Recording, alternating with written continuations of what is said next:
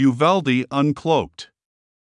First of all, congratulations to the MSM for getting it right. They came up with the story when the authorities were attempting to hide it.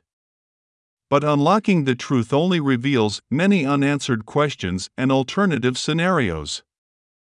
Imagine had the back door been locked. What if the police had kept up the pursuit into the classrooms? What if the employees at the funeral home had been armed and returned fire? Given a few alternative scenarios, Ramos would never have killed a single child. Ramos might not have had a gun. Had he a knife only, many children might still have been killed. Had the officers kept to the same timeline, things could have even been worse. During the last few seconds of the teacher's life, did they wish they were armed? We need to move beyond the conventional arguments for and against gun control.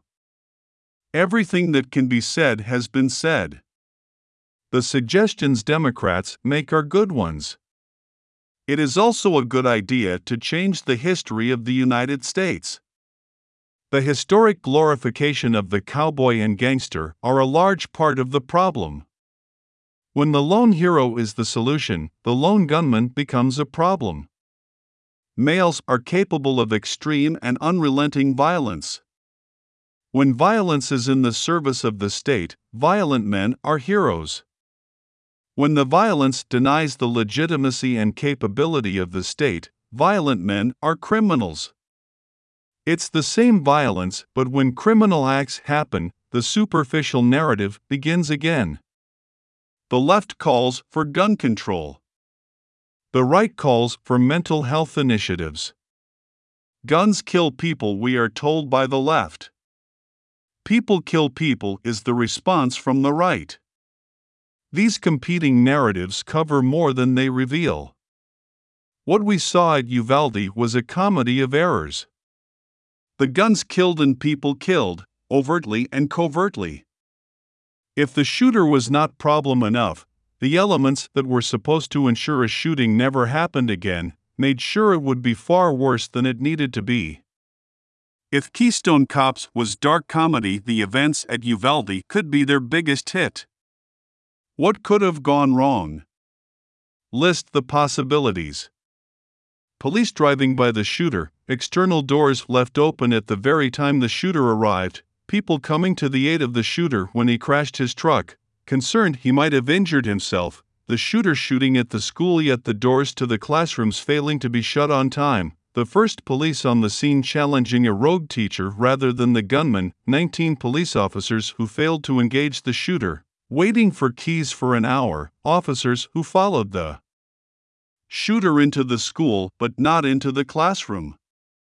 Was there something else that might have gone wrong but did not?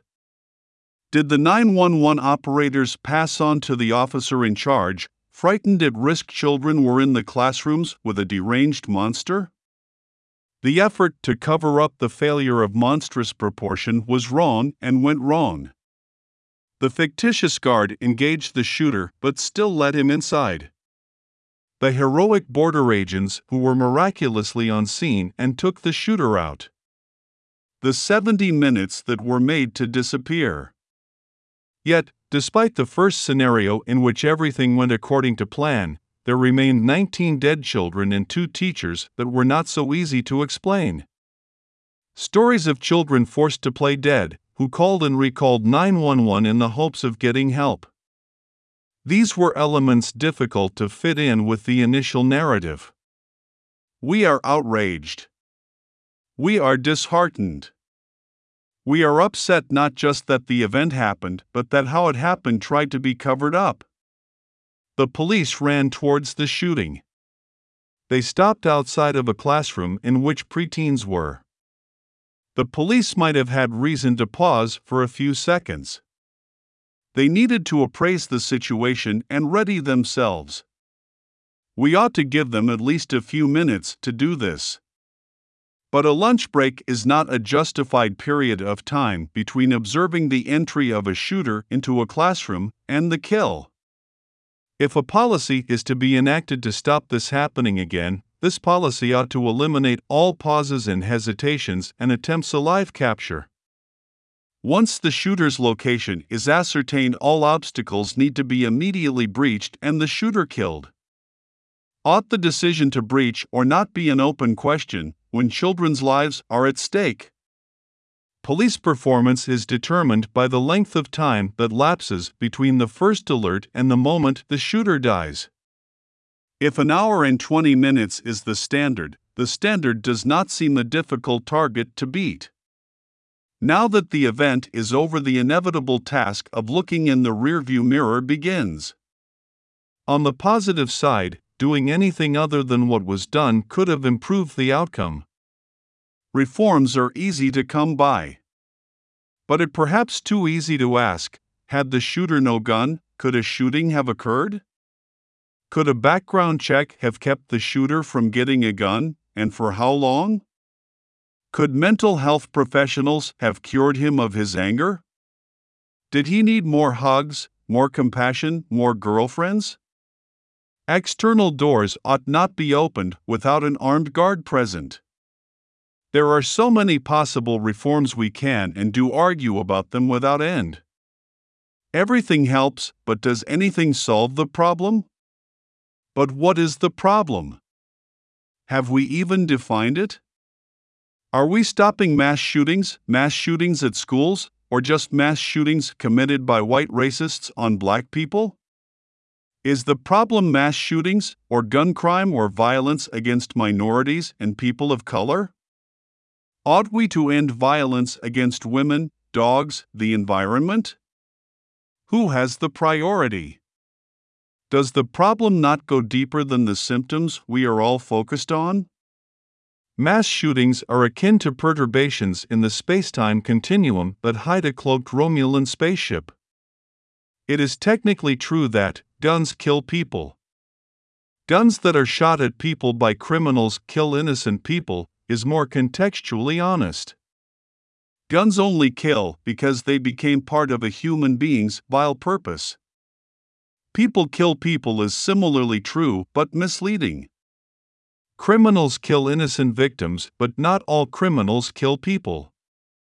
Being truthful requires more than simply not lying. This is where the problem becomes problematical. Is it true to say, people kill people, if killing people is an act of such depravity that human beings do not engage in it? What if the problem is not humans, but something else? If it is not named, it does not exist. If we do not have the terms to talk about the problem does not exist.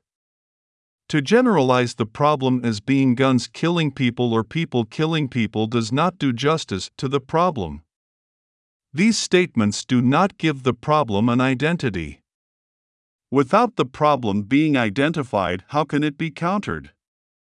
What stymies civilization is evil. Not because evil exists, but because we do not identify it. To think we can stop evil by blocking evil from certain avenues of expression, or scrubbing it from persons it has infected, is to misconstrue the nature of evil. People are not evil. Guns are not evil. This is why banning guns and psychoanalyzing people will not solve the problem of mass shootings. We are making a category error. Evil is not in things or even in individuals. Evil is a worldview or culture.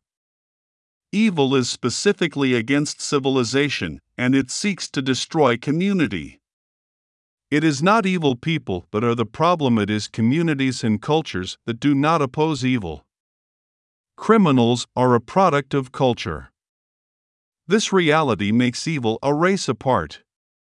As Christians, we so often protect ourselves, but not our neighbor. To love our neighbor is not to give him food and clothes, but to protect him from evil. This is the purpose of the church. The first thing the church must understand is the division between good and evil. If we do not divide from evil, we give evil a place to grow. The image of evil as a set of poor choices exercised by good people is a recipe for disaster. But it is this kind of thinking that leads us to ideas that the tool is the problem or that we are all capable of bad choices leading to the slaughter of innocents. A more realistic statement of the problem is that evil people kill people using whatever tool they find convenient. The response then becomes a question of how do we deal with evil? Until we are ready to ask this question, we are aiding and abetting evil by failing to identify it for what it is.